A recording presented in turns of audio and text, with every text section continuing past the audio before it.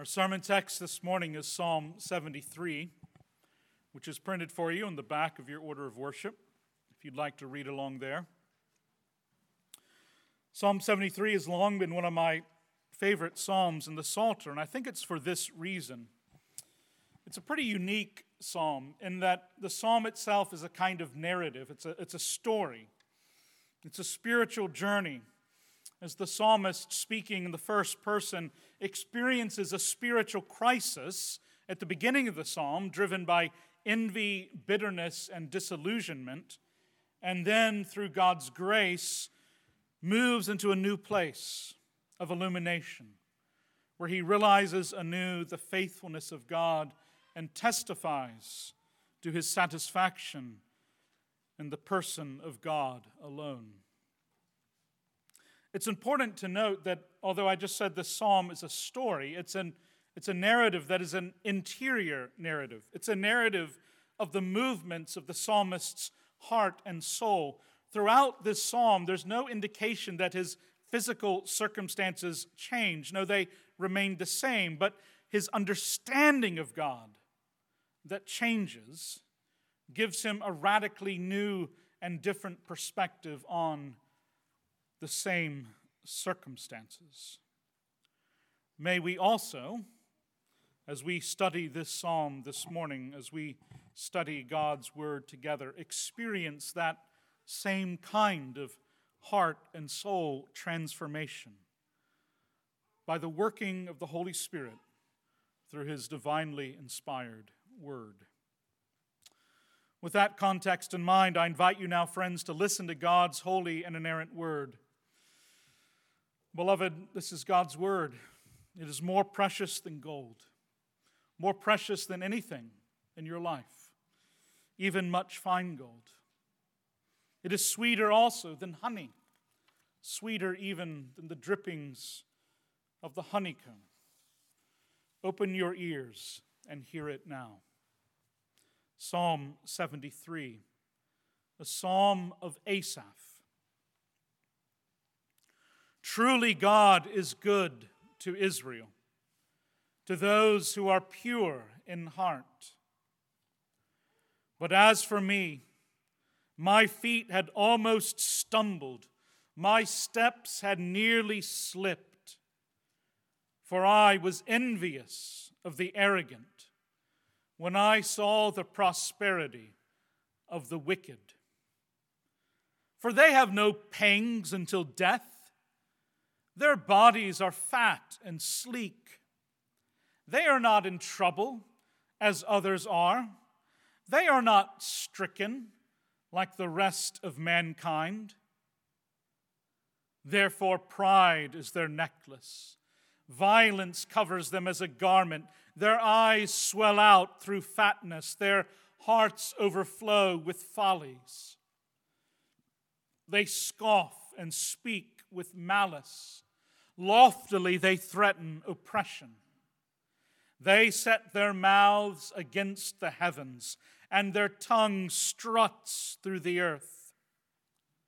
Therefore his people turn back to them and find no fault in them. And they say, how can God know? Is there knowledge in the Most High? Behold, these are the wicked, always at ease, they increase in riches. All in vain have I kept my heart clean and washed my hands in innocence. For all the day long I have been stricken and rebuked each morning. If I had said, I will speak thus, I would have betrayed the generation of your children. But when I thought how to understand this, it seemed to me a wearisome task until I went into the sanctuary of God. Then I discerned their end.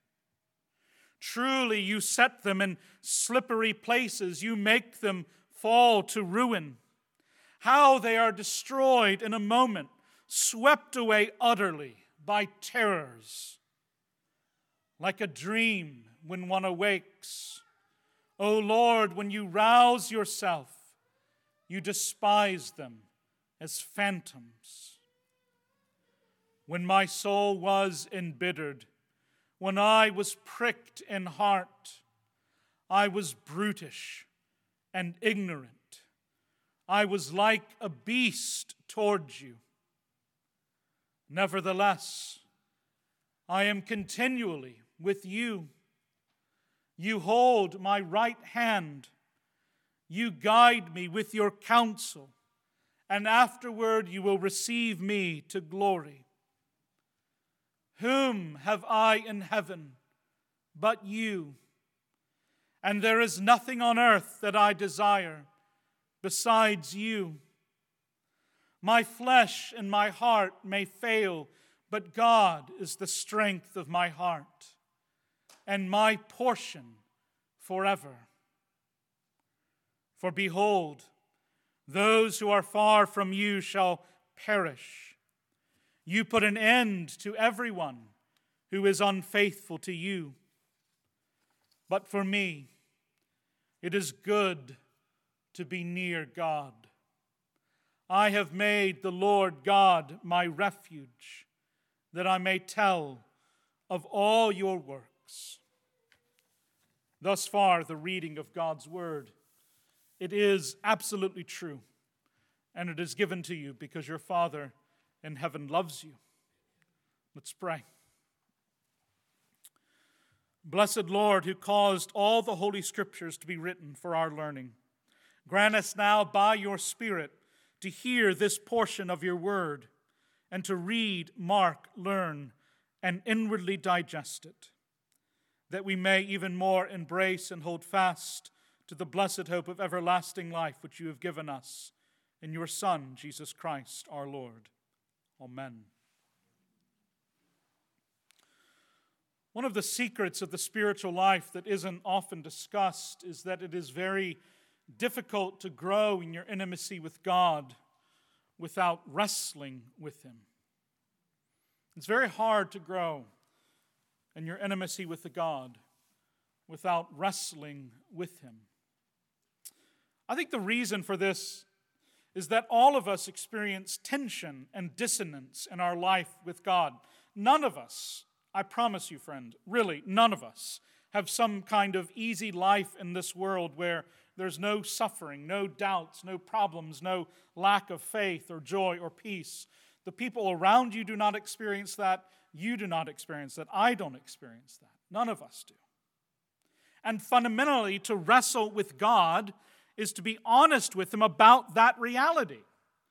To be honest with Him, to be transparent about all the places where we actually doubt, where we actually have questions, where we actually wonder, what in the world is it that God is doing? And it is as we are honest with God in our wrestling, as we dare to ask Him our most difficult questions, that we discover, not easily, not quickly, slowly, over time, we discover what it truly means to be intimate with Him, to know Him, and for Him to know us. The Protestant reformer John Calvin, who lived in the 16th century, he said this in a quote that has always struck me. He said, "God's sovereignty over all things means that in the end, it is always God that we must do business with." God's sovereignty over all things means in the end, it is always God that we must do business with. What Calvin meant is this: God's sovereignty means that in the end, the circumstances in which you find yourself is because God has put you in those circumstances. God has ordained those circumstances for you. And so if you're going to wrestle with someone, when you get down to it, God is the one that you have to wrestle with. There's no way around Him. The kind of spiritual wrestling that I'm describing is all over the pages of the Scriptures. Jacob of course, engages in this kind of wrestling with God. David does as well. Job does. Abraham does. Paul does. And so on and on. Friends, it's not the people who lack faith who experience dark nights of the soul. It's the people who are pressing in, who are seeking to grow in their faith, who experience these things. And our psalm this morning gives us a profound picture of what it means to experience a spiritual crisis and come out into a new place through the grace and mercy of God. A new place of intimacy and knowledge of God. Psalm 73 begins in verse 1 with this striking statement of confidence in God's character. Right? The psalmist begins and says, "Truly God is good to Israel, to those who are pure in heart." Truly God is good. God is good to Israel, the psalmist begins by saying. That is, God is good to all of his people, all down through the centuries, even to you and me today. And he adds, God is good to the pure in heart. Now, to be pure in heart is not primarily about moral cleanliness. It's about the purity of our affections, the purity of our desires, whether or not they are single-minded, so to speak, whether or not they are wholly set on God. To be pure of heart, as Kierkegaard said, is to will one thing, to love God alone. God is good, the psalmist says, to those who long for him, who desire after him, who set their hearts on him above all else. Truly, God is good to Israel, to those who are pure in heart. That's how this psalm begins. And remember those words, because it is about to get bumpy. In verse 2, the psalmist begins to speak about his own experience. Now, he just did affirm that God is good to his people as a kind of general statement. But when it comes to his own personal experience, well, the psalmist has some doubts. And this makes sense, right? We know what this is like. It is very easy to affirm in the abstract the goodness of God. It is quite another thing to believe that God is good in the details of my life, that he has been good all throughout my experience, that he is good to me. And that tension is exactly what is happening in this psalm. After the psalmist says, truly God is good, he then says, but as for me, my feet had almost stumbled. My steps had nearly slipped. A paraphrase in modern English might put it this way: I was just barely hanging on. I was clinging to the cliff edge for dear life. And why? What was provoking this crisis for the psalmist? He says, for I was envious of the arrogant. When I saw the prosperity, when I saw the shalom of the wicked. The word that the ESV translates here as prosperity is actually the Hebrew word shalom. It's the gift of prospering and peace and flourishing that God promises to his people. But here the psalmist says that his feet had almost stumbled because he had become envious when he saw the apparent shalom, the apparent peace, the apparent flourishing of others, and of particularly of the wicked. Now that little word envious is so important, right? He became envious of what others had that he did not feel that he possessed, but he should have in his mind. It's not for nothing, friends, that the 10th commandment prohibits covetousness and envy. It's not just because God wants to keep us in our place. It's because it's for our own good that God does this, right? That He takes enviousness so seriously. Because there's nothing that kills contentment and peace and joy more quickly than envy. Coveting what others possess or seem to possess. Envy is perhaps the most insidious sin there is because it is so easy to fall into, so easy to justify. Why shouldn't I want what that person has, we might think. It's just not fair that they have it and I don't, or they seem to have it. I mean, envy is just built on so many illusions. Often the thing that we are envying that another person has, we think, is not even something that they possess. We envy them their confidence and their happiness and their success, and they would say, well, look at my life. It's not that happy. It's not that successful. I'm not confident at all. There's so much, friends, that we could envy.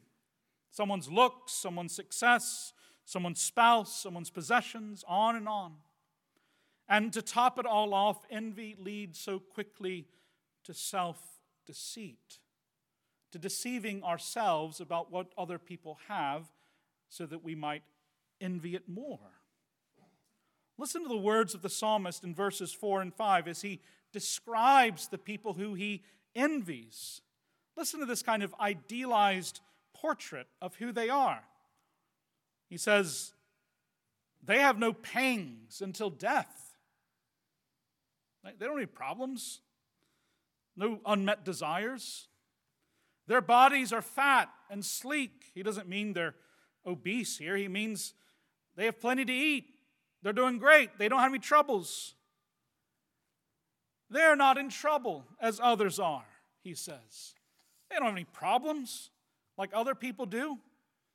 They are not stricken like the rest of mankind, right? They're the exception to the rule. Their lives prove how terrible everyone else's is. What strikes me about this description that the psalmist gives is how naive and how baseless it is, right? It's not rooted in reality. These wicked and arrogant people that the psalmist envies, I don't care who they are, I don't care how successful and happy they seem, they live in a fallen world, just as the psalmist does. And because they live in this fallen world, they are no more immune to the difficulties and troubles of life than anyone else.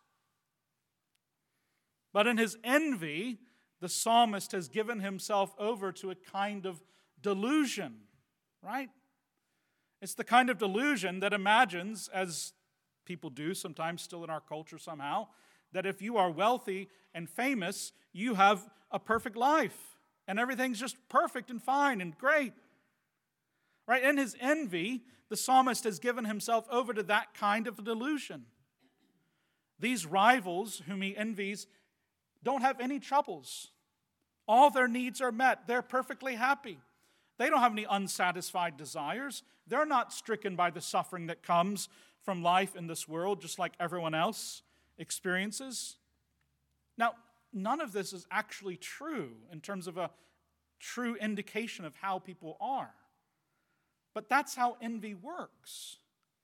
It convinces us, as we give into it, that other people have what we don't have, that other people have perfect, trouble-free lives. And if only we could have what they have, our life would be perfect and without trouble as well. The delusion of the psalmist continues in verses 12 and 13.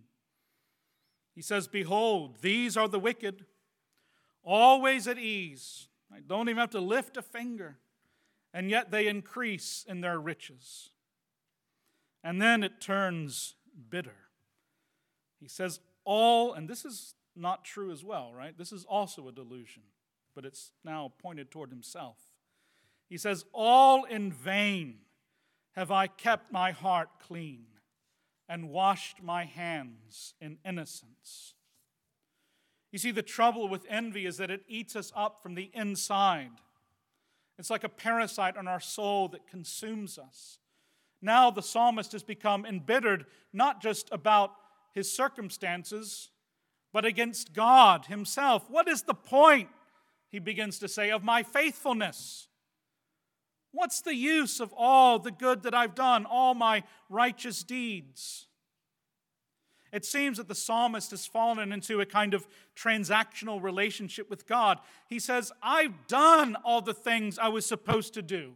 And if God was actually good, He would have taken care of me. He would have given me the same things that He gave to all those other people, especially the wicked who are always at ease and don't have any problems at all. Now, if you've ever had these kind of arguments with God, and I think most of us have to some extent, you can recognize the logic, right? There's a kind of logic there. But the trouble is, this is a fundamentally immature way to relate to God. There's a lack of real intimacy here. The psalmist at this point in the psalm isn't loving God for God's sake. He isn't loving God for God as He is. He just wants God as a means to give him the things that he desires. He's caught in a kind of spiritual death spiral at this point. His envy of others has now begun to consume himself, embitter himself against God. And so what can he do? He can't deliver himself. The psalmist can't reason himself out of this trap.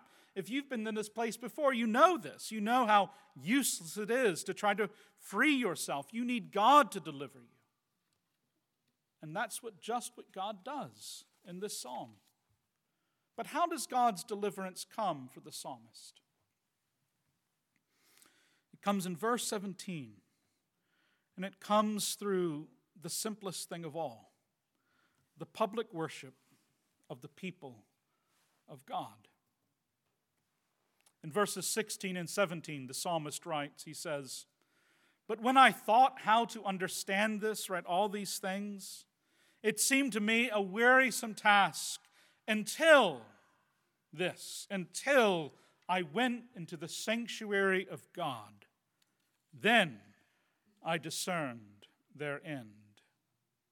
Now, we don't know exactly how the Spirit spoke to the psalmist. Maybe it was through the public reading of God's Word. Maybe it was the instruction given by the Levitical priest about what God's Word meant. Maybe it was while he was singing one of the great psalms with the people. But however it happened, it was in the sanctuary of God, assembled and worshipped, that the psalmist's delusion was finally broken. And beloved, I just want to say by way of application that what is true for the psalmist is true for us as well. When you are in the midst of a spiritual darkness, it is so easy, it is so tempting to isolate yourself, right? To pull away from the church, from Christian community, from public worship. But what you need, friend, in that place, what you need is not an echo chamber of your own thoughts and doubts and concerns. What you need is for something outside of you to break in to the darkness that you're trapped inside. And God has promised to do that for you, and no place else more clearly than in the public worship of His people gathered on the Lord's day. This is where God, above all other places, has promised to speak. In any case, the psalmist now understands. It's like the scales have fallen from his eyes, right? Suddenly he realizes there's no reason for any of this. There's no reason for him to envy the wicked. They're like a dream. Their place isn't secure. God will judge them. And then in verses 21 and 22, he reflects on his experience. He says, when my soul was embittered, right? He's reflecting back to the earlier parts of the psalm. He says to God, when my soul was embittered, when I was pricked in heart, I was brutish and ignorant. I was like a beast towards you, O God. I was like a child demanding justice when I didn't even understand the meaning of the term.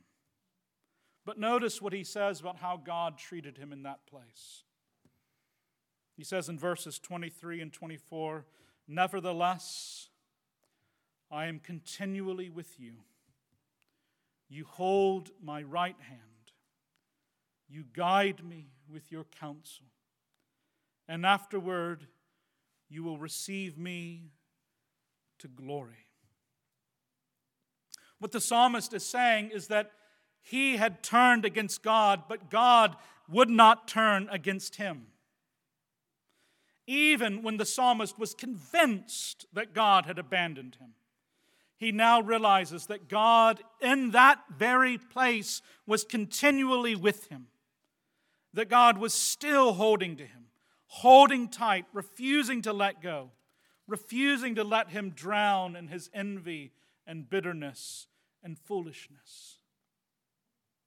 Beloved, this is what God's grace looks like. Even when we push him away, even when we fall into the ditch, even when we are convinced that we don't want him, there he is, pursuing, following, saving. God is big enough, friends, for your doubts and your questions and your concerns. He is big enough for you to be honest with him. And that leads to the psalmist making this remarkable statement of faith and contentment in the end of the psalm, in verses 25 through 28.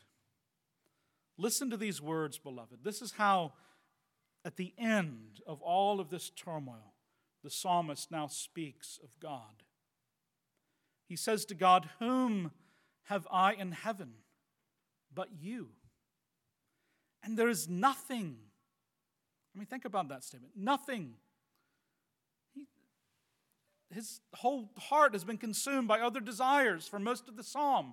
And now he says, "And there is nothing on earth that I desire beside you. My flesh and my heart may fail, but God is the strength of my heart and my portion forever." What does the psalmist get? What is his portion? God is his portion. Friends, this is the true movement of the spiritual life. We begin with this simple faith, and then in the tension and difficulty of this fallen world, our faith is tested and tried, and things finally, over time, come to a head in a crisis. And if we were left on our own in that place, we would be lost. But God's grace, God's presence, God's kindness brings us through into a new place of intimacy with him. Listen to what the psalmist is saying here. Right before, he was so envious of others because their lives seemed perfect, better than his at least. But now he says to God, "Whom have I in heaven but you? And in fact, there is nothing I want. There is nothing on earth that I desire besides you." Remember where this psalm began. It began with envy and bitterness and disillusionment, and it ends with satisfaction. Not because his circumstances have changed. No, satisfaction with God alone. This connection is so important to see. Beloved, you will never put to death the envy and restlessness and unhappiness that remains in your life and your heart merely through trying to say more and more loudly no to those desires. That is, I promise you, not how it works. It is not. It is only as you learn to say yes to something else. Yes to the overwhelming beauty and attraction and glory of God, that your desire for other things will diminish. It is only as your desire is inflamed for him and for him alone that you will learn what it means to be truly happy, truly at peace, truly content. To say with the Apostle Paul, "I lack for nothing." Nothing. Beloved, this is the end to which we are being drawn as we journey through our life with God. This is what the Christian life is about. Slowly, he strips away everything from us. every false desire, every self-delusion, every little bit of pride that we cling to, until in the end we realize God actually is the reward. God Himself is the thing that I get. And that's such good news. Beloved, do you remember what it is that our Lord Jesus, almost certainly meditating on this psalm, promises in His Sermon on the Mount to the pure in heart? What does He promise to the pure in heart? What is the ironclad promise that our Lord Jesus gives to those who are pure in heart? Blessed are the pure in heart, Jesus says, for they shall see God. Blessed are the pure in heart, for they shall receive what they long for. Remember, to be pure in heart is to desire one thing. And the promise of the gospel is that the pure in heart will receive the desire of their heart. Beloved, what God gives in the end is simply God Himself. That's what He promises. And the great test of the spiritual life is to be satisfied, to be content, to realize, how could I not be content with that gift, with the gift of God Himself? And to say gladly with the psalmist, right? Not begrudgingly, but gladly with the psalmist. To say with him, to the God whom you love with all your heart, mind, soul, and strength, whom have I in heaven but you? There is nothing on earth that I desire, God, besides you. My flesh and my heart may fail, but God is the strength of my heart, and He is my portion forever. In the name of the Father, and of the Son, and of the Holy Spirit. Amen. Heavenly Father, grant us the grace now to wrestle with the words of this psalm. By your Spirit, Father, may this portion of your word sink deeply into our hearts and transform our affections, that we might truly be pure in heart and know your goodness. We ask these things in Christ's name. Amen.